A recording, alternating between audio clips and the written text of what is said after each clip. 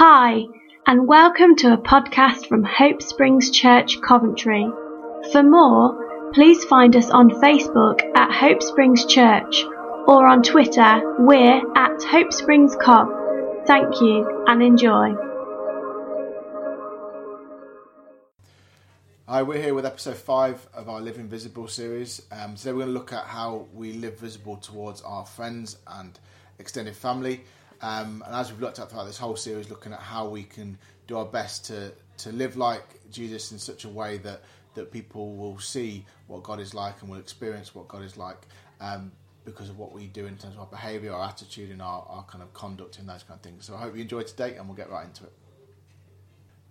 Over the last few weeks, we've been looking at how, with the help of the Holy Spirit, we kind of are looking to follow Jesus' example and live visible, to live in such a way that in our attitudes and our behaviours and our conduct, we can reveal and show what the nature and character of God is like towards people.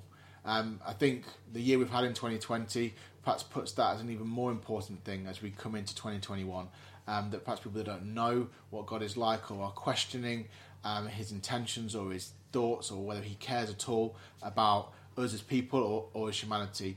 Living in that way where we follow Jesus' example is so important at this time, that people see the love and the care and the kindness of our loving Father in a way that is real and experienced and tangible for them. That this kind of same thing is the kind of challenge that Jesus left us when he kind of himself became invisible. And he said in Matthew 5, he said that we're to be the light of the world. Talking about a city on a hill can't be hidden, and instead of hiding our light under a basket or hiding who he's made us to be somewhere, he wants us to live visible, to live demonstrating who we are, so that people can see our good deeds and glorify our Father who is in the hidden and the secret place. And that's an enormous challenge, and we've talked about the need to rely on God and to rely on the Holy Spirit to help us with that challenge. But what we're going to be doing today is we're going to be starting to explore how we do that towards our friends and our family in a way that mirrors and kind of follows the example that Jesus left us. So the last couple of episodes, Si's talked about how this journey of following Jesus, of trying to live the way that he did, starts at home. It starts how we live towards our partners, our spouses, and also how we live towards our kids. That perhaps creates one of the biggest challenges and the greatest opportunities that we have to live visible, to live in a way that those closest to us experience the goodness and the kindness and the compassion of the God that we believe in. However, we know it doesn't stay within the four walls of our home. It extends beyond that, and it reaches out towards our friends and our extended family, and that's part of what we're going to look at today, that in itself brings challenges and great opportunities too. I think for me sometimes it's harder to love better the people that I'm closest to. It's almost like you think, oh, well, they love me anyway, or whatever I do, it's okay, they'll let me get away with it. Not that you intentionally think that, but sometimes I come home and I can be in a right mood, or I can see my closest family and I can just be, not the best representation that I can be. Whereas at work, I find it really easy sometimes to do that. So for me, I'm trying to make sure that I intentionally am the best I can be, and I'm the kindest I can be, and selfless I can be for my closest friends and my family. I know that they'll love me whether I do or whether I don't, but actually I do want to be Jesus to them too. Yeah, and I think sometimes it sits as that group in between, doesn't it? It's not the ones where we have to be very intentional towards. It's also not the ones where we see day in, day out in the four walls of our home. And sometimes it can be that group that we forget about. We don't think about loving or living visible. We don't think of Jesus talking about how he was towards his friends and family necessarily. But actually when we start to look at it, we start to see that it's everywhere. It's everywhere that Jesus went, and everything he did was kind of surrounded by these close friends and members of his family as well. And that's what we're going to start to have a little look at in the next part. And when we kind of take a closer look at how Jesus lived, we start to see that actually this group that sometimes can feel like it's in the in-between group, like Susie said, the group that we don't necessarily show the most intention to, is the one that Jesus lived with. That he lived with a group of 12 people that he called his friends, his disciples. He lived within a group beyond that that were close companions and friends of his. That even his birth family were involved in the mission that he set up. Whilst not initially, James and Jude, eventually they wrote letters and they were involved in the extension of the church and what he began. So we see this kind of real significance of Jesus and in the way that he lived intentionally to reveal what God was like to his friends and to his family. That it wasn't something that was separate. That so often we look at it and we hear Jesus rebuke his mother and brothers for not doing the will of God in that moment. But actually, he wasn't excluding them. He was simply calling them to something perhaps bigger, calling them to a family and a friendship that was greater than a birth family and friendship. And he was including them in that. But there is no doubt whatsoever, when we start to kind of work our way through and see the life of Jesus, that this group was so key and so valuable to him, and he constantly demonstrates in the way he behaved towards them, in the way he lived towards them, that he kind of loved them and wanted them to reveal and know what the heart of God was and what his intentions and plans for them were. He lived visible towards them. So I think what we're saying is that whoever you were, Jesus wanted you to feel like you belonged. You belonged with him. You belong with him.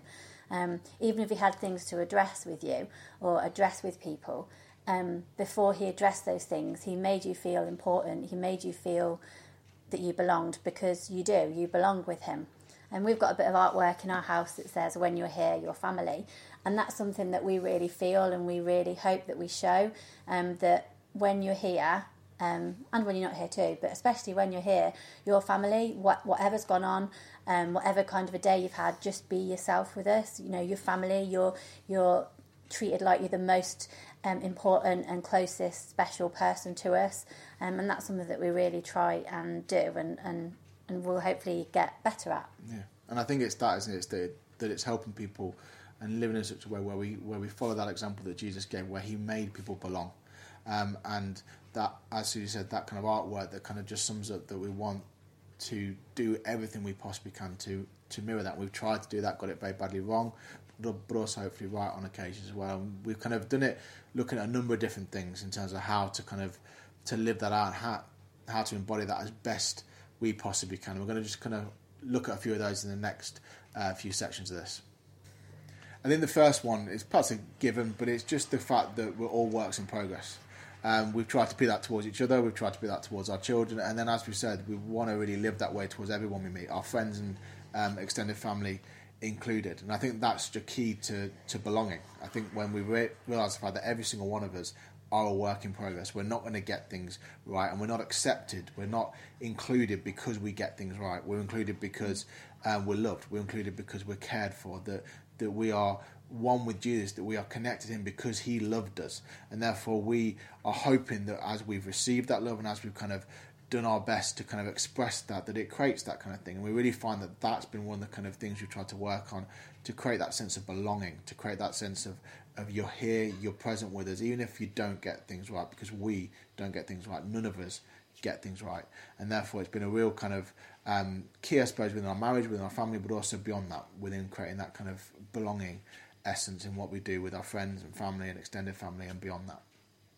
So another thing to remember is that we're all valuable, and I think love languages comes into it here, because we've all got different love languages, and Steve's love languages are different to my love languages.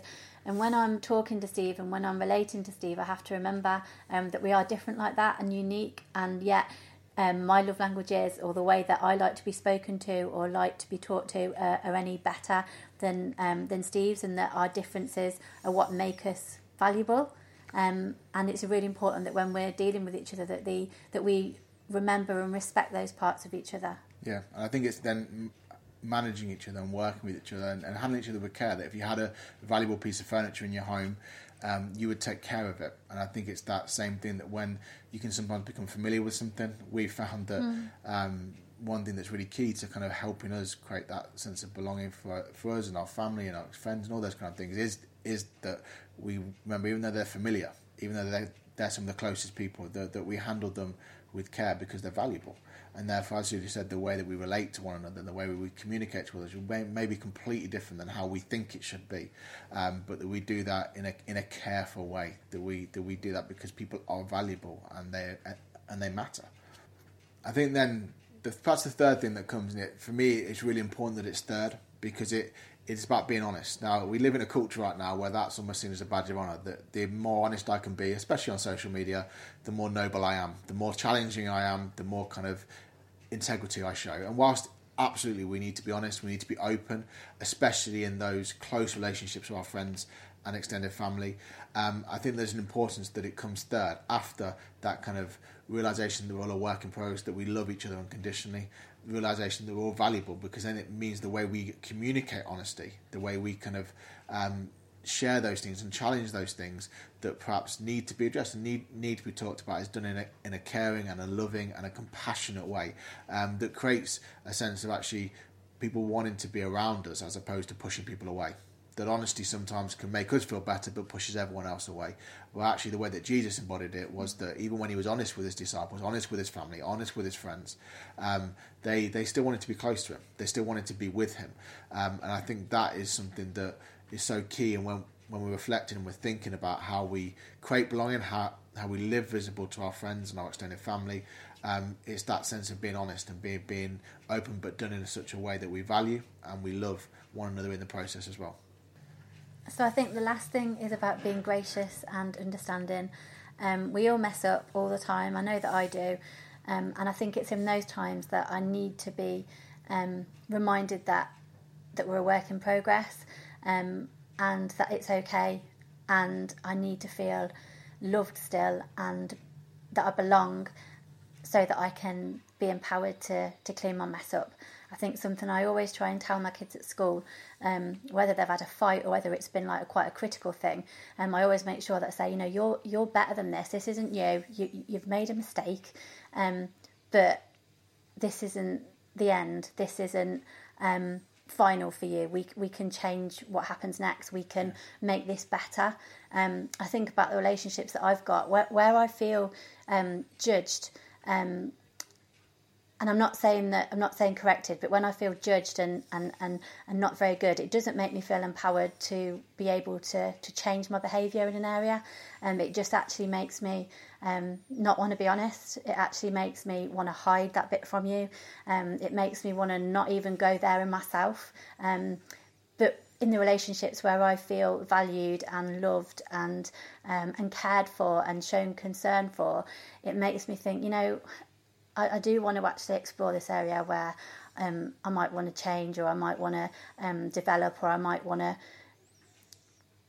just get better in that area, for want of use of better language. But in those relationships, I feel that I can actually do that because I can go there and I can move on. I need to be helped to clean my mess up. So I think the best way that we can do that for each other is to have relationships that model understanding and empathy and love and unconditional belonging, but also a bit of a loving nudge to say, hey, you're better than this. We can move on past this, and just imagine what things could be like when this wasn't an issue anymore. That's good. I think that's again, it's the same thing that Jesus did, isn't it? He lived in such a way where you look at Peter as a brilliant example, messed up big time on several occasions, denied Jesus 3 times.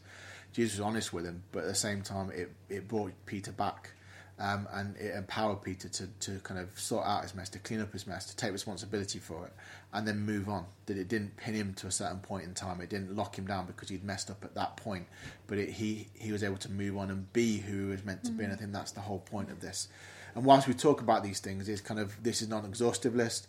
As we're talking through it, thinking, does this come across like we're telling people this is the solution? And by no means is that the case. This is just things we've tried and we've attempted to do and do with ourselves, but with our kids, and then try and work out in our friendships and our extended family, so that it creates that sense of belonging. And all this whole process takes a whole load of help. As we talked about earlier in this series, that the Holy Spirit is here to help us. He is here to enable us and equip us and strengthen us and comfort us and challenge us as we go through this process of trying to live visible, trying to live in such a way that it demonstrates the heart and the character and the nature of God to people that we love and we care about, and that we're not taking those relationships for granted, or not treating them with the respect and the value they deserve, but instead celebrating them and doing what we can to live visible in those spaces, so that we demonstrate, as we said, the heart and the nature and the character of God towards people. So we hope you've enjoyed today. We hope you enjoyed the message. Please do share the kind of ways that you find it helps people to belong as well. And if you've enjoyed it, share this message with other people too. If you think it's going to be an encouragement and an empowerment to people and a help to people, then please do that. But we pray, though, for all of us, though, that we come to know the Holy Spirit closer and in a more deep way, though, that we all can live visible as much as we possibly can in 2021.